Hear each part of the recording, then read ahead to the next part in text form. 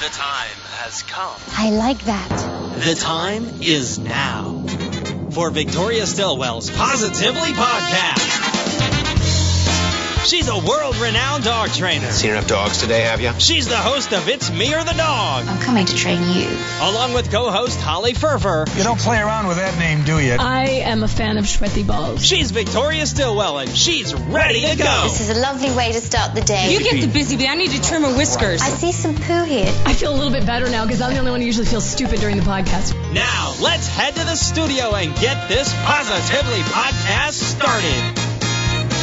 Welcome to the Positively Podcast. We're doing something a little different this week because for those of you who subscribe to Positively TV, we're recording video as well as doing audio. So I'm here with Duffy Jones from Peachtree Hills Animal Hospital, and of course, thank you so much for joining us because we're going to be talking today about the coronavirus, what you can do to keep your pets safe, and what is it like for the veterinary community right now. And we just need your help, and we need your advice about what to do if we have emergencies with our pets. What can we do? What's the situation now? Well, thanks for having me. I think this is an important topic because I think as a veterinary community, we are trying to figure this out just as much as everybody else is. At this point, from what we have been told, there is not transmission from humans to pets. There was one case in China that had a low-level positive testing on the dog of a person who was infected. We don't know if that was a co-infection. We don't know exactly what that infection was. Information out of China is a little bit difficult to get and to know accurately. We know dogs get a different type of coronavirus. It usually happens when they're young. It's an intestinal disease, not a big deal. We don't know if that was a cross-reactivity in the testing to that. We're really not sure what it is. So as far as we're going right now, we are going on the assumption that it is not moving from infected people to pets. And so we're not really worried about treating people's pets who have current infection. We do tell people maybe isolate, don't kiss your dogs, don't have as much contact or your cats as much as you would if you do have infection. But at this point, our staff, we are more worried about people bringing it in and how do we kind of keep our staff safe, how do we keep the people safe and other things that way. So, for us, it's not been a huge problem. It's not been a huge problem because we had a lot of things in place because we used a lot of telemedicine already. We were experimenting with different types of how we could offer exams. We did institute curbside service, which is working really well, where basically we can get all the information about your pet.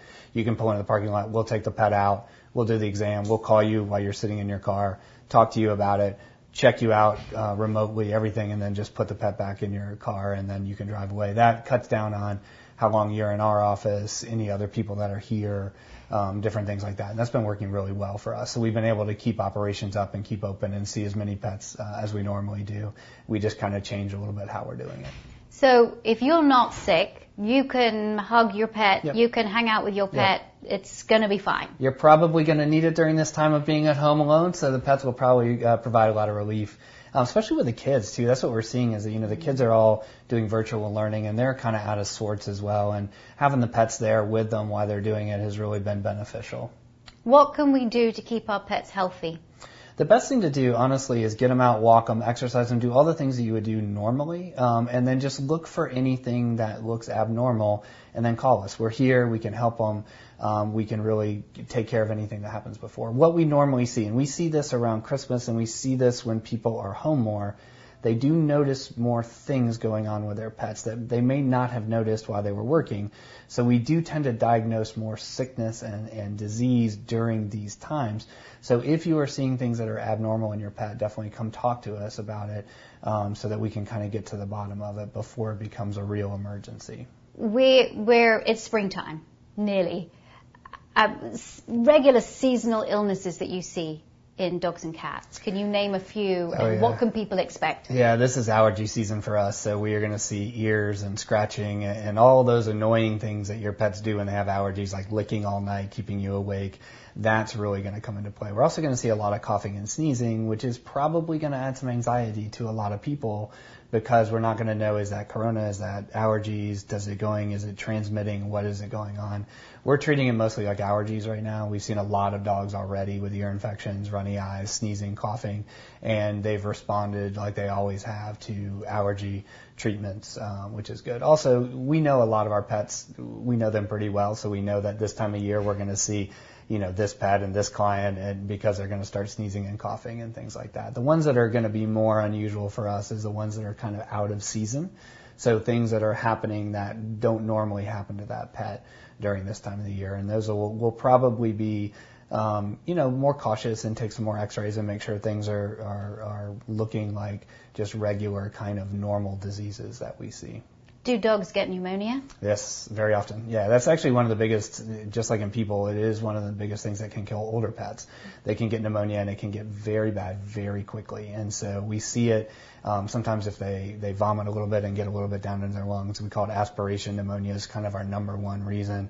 So when dogs have a lot of vomiting and they're older, they can come in with respiratory signs pretty quickly. Quick break here to get a word from this episode's sponsor, the Victoria Stilwell Academy. With everything going on in the world these days, online and distance learning is becoming more and more common. Over the past few years, there's been a steady increase in the number of online courses that are available to help people learn everything from how to play the guitar to how to do high-level coding for websites. Brand name universities have been offering online courses for a few years, and people have gotten more and more used to the concept of learning via their phones or computers. But now the coronavirus situation has supercharged the idea of online learning and telecommuting. With most colleges and universities moving all of their classes online, employers encouraging people to work from home, and even many schools shifting their lessons for children to online platforms. The good news is that educators like the Victoria Stilwell Academy that have been offering online courses for a while have been working hard to develop super engaging and powerful online learning protocols that help learners get the most out of their distance learning. While there are still some schools that simply put their older content online as slides, a PDF, or a repurposed static audio lecture and leave it to their students to try their best, now there are better options. The Victoria Stilwell Academy is a leader not just in providing the best dog training educational content, but also in the unique and powerful ways that content is delivered to the learner. Whether you're a dog owner looking for free courses to help build your dog's confidence, a self-described dog geek itching to get the latest information about dog behavior, or someone aspiring to change your career path to work with dogs for a living, the Victoria Stilwell Academy has a powerful suite of learner-centered, performance-based online courses available for you to start today. All Victoria Stilwell Academy courses are designed by Victoria and VSA's team of psychologists, instructional designers, and specialty experts to ensure a truly dynamic, engaging, and effective learning process. No more plodding through tired old text-based lessons or trying to figure out the point of games that don't address the true root cause of dog behavior. And the best news? You can enroll in one of the Victoria Stilwell Academy's free starter courses right now for no charge. Just go to vsdogtrainingacademy.com and click on the Enroll button to get started. If you're ready to take your dog training knowledge to the next level, you can enroll in the fully refundable Fundamentals of Dog Training and Behavior course today and get $100 off by using promo code PODCAST at checkout. Go to vsdogtrainingacademy.com and choose the Fundamentals course from the top menu.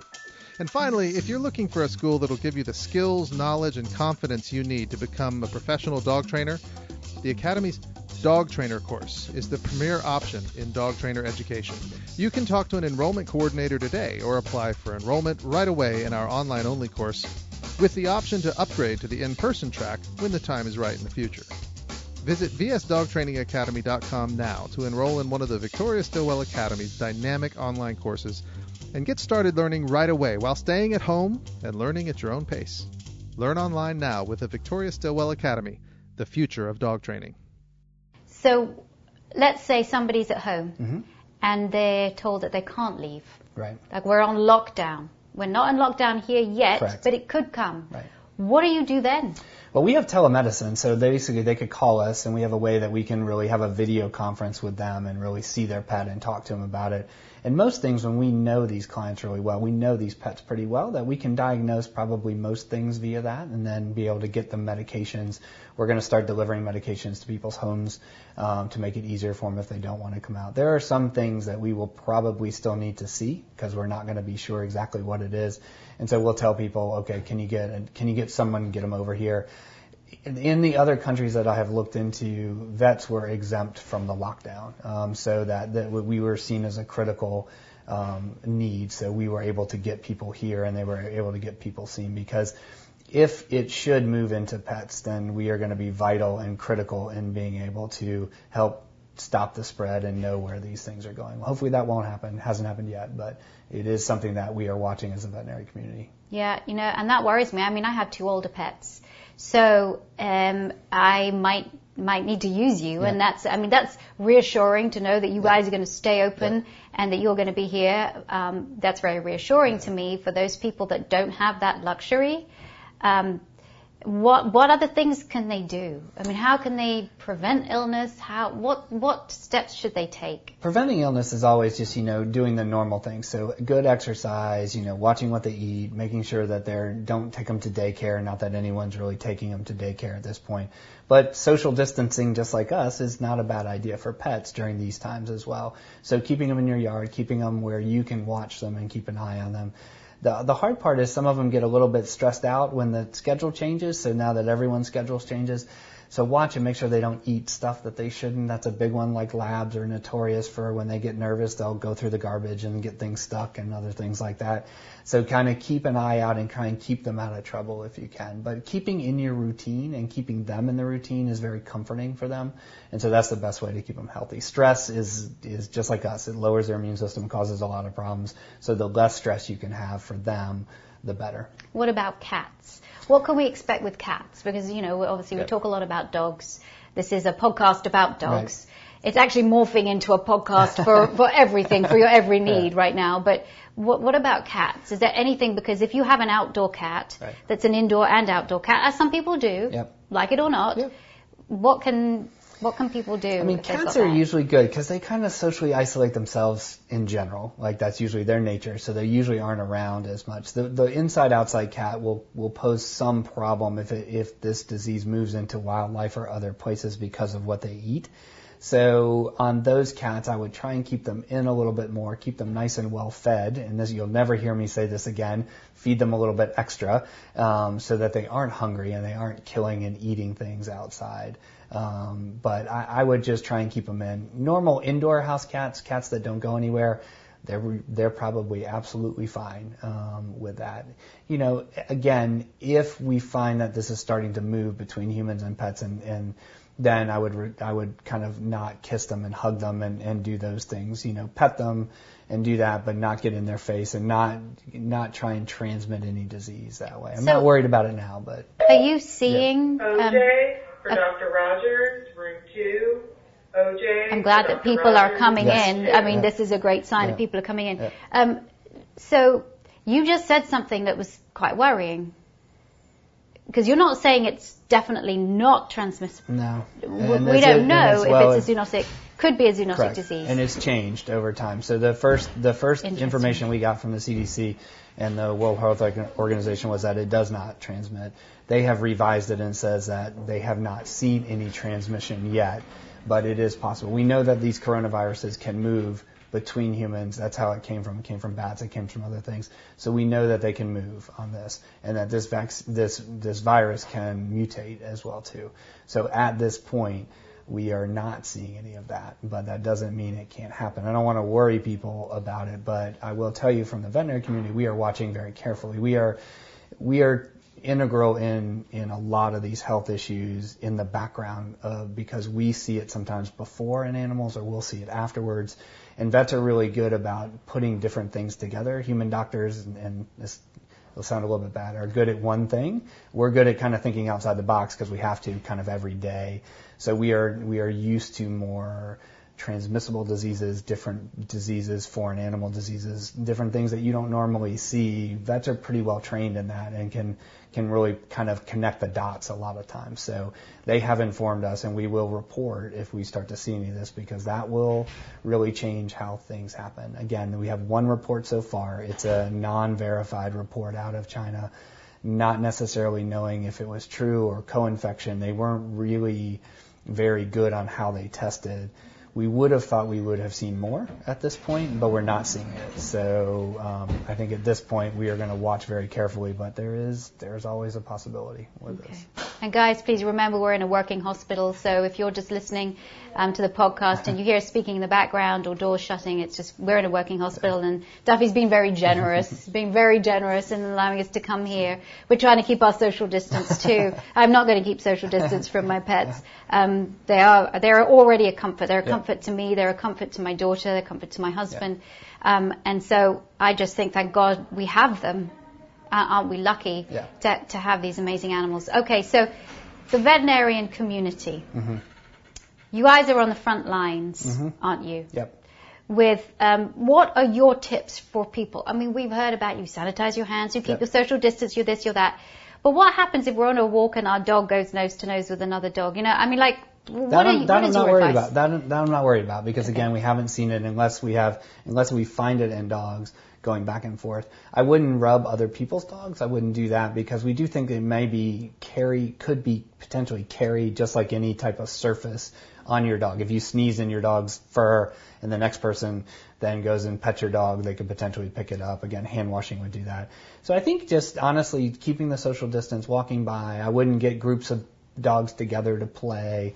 At this point, I would use a little caution just around anyone, but I think you can get out, you can walk your dog, you can really enjoy them, and just keep listening and keep trying to figure out what is accurate information. I think that is the one thing we're seeing with this, is that there's so much inaccurate information and kind of not great detail that I think everyone, before they panic or do anything radical, really see what is really true or not about what's going on, even with us. I think before we panic and do a lot of things we wouldn't normally do, I think let's see where this is going. Let's really look at the data. Let's get verifiable data. Let's really test and see where we are. And I think that's coming more. And again, I can tell you, we will alert. All vets are on the lookout for it going to pets, and if we see it, you're going to hear about it for sure, because that's a whole other group of population that can be infected and potentially infect other people as well. So. Yeah, you already mentioned it, that vets already, you already look out for zoonotic diseases because that's part of your job, isn't it? Had you ever prepared for a scenario like this? Had people ever talked about a pandemic like this? We had talked about pandemic and some swine flu cases and some other things like that. Like, we see animal pandemics much more than human pandemics, so we were pretty well prepared on this side of how to deal with it, of where to test and where to send things. Like when we dealt with canine influenza, which was similar to this, we had our procedures down where we sterilized, we had them isolated, we test, we all used the same lab, we got verifiable data very quickly. And so we were prepared for that. Our biggest one is the people. So we're kind of just, for us, all we did was have to just say how much people-to-people contact do we have. And the good news is, in our business, we can still work and perform without having to have contact with the person directly. We have enough electronic means that we can make it work. So we were very lucky in that a lot of the things we had done to save people time, forms online, telemedicine, things like that in the busy world, fits great into this. And most vets the great thing about vets is they're kind of like MacGyver. They can adapt really quickly and figure things out. Give them a bunch of duct tape and some other things, and they can really make things happen. So I think most vets are on board and have already made a bunch of changes to make sure that we can get these pets seen. So for people who are scared to go out to their surgery, what would you advise them? I would tell them to call their vet and talk to them and see if there's a curbside service. That's really worked well for us. We get all the information. Basically, you just kind of stop your car, we grab the pet out, and then you can drive away, and we'll call you. And so you have almost zero contact with us that way. And so it's really worked out for a lot of people who are nervous. Some of our elderly clients who we want to protect as well, too. We know them. They're family for us. The last thing we want to do is in trying to help their dog get them sick. So we have recommended, please call us from the parking lot. We'll come out. You just stay there. We'll do everything, and we can get the pets taken care of without having any exposure to them. So I just want to mention to all podcast listeners and to people that are watching on Positively TV that this is being recorded on March the 16th. So we know things change very, very quickly, but we are going to put this out as soon as possible, and so that you'll be able to get information. And if it's okay and we're not all on lockdown, if we could maybe check back with you in a couple of weeks, because please send in your questions. If you're on Positively TV, use that platform to send in your questions at the podcast as well, positively.com/podcast. Send in your questions if you have a question for Duffy. And I mean, thank you so much for giving us this information. And it certainly makes me feel better knowing that you guys are still continuing, that you're going to be there for our pets. Yeah, well, vets can figure out a way. We will be there because we understand that vets are vital to keeping people, healthy and happy and relaxed during this time. And we want to make sure that we are, up front and right on anything that's going on with them as well, too. So vets are the great thing about us. We are highly adaptable to doing a lot of different things. That's our daily, every day is different here. So, we're used to changing things around and figuring things out, which is great. Okay, well, Dr. Duffy Jones, thank you so much for being on our podcast and for speaking to us today. And thank you to everybody. Keep healthy, keep safe, and we'll be back with you soon. Thanks for tuning in to Victoria Stilwell's Positively Podcast. For more information, visit positively.com. Get connected on Facebook and YouTube as Victoria Stilwell, or follow her on Twitter at Victoria S. Be sure to tune in next time as Victoria helps to change dogs' lives positively.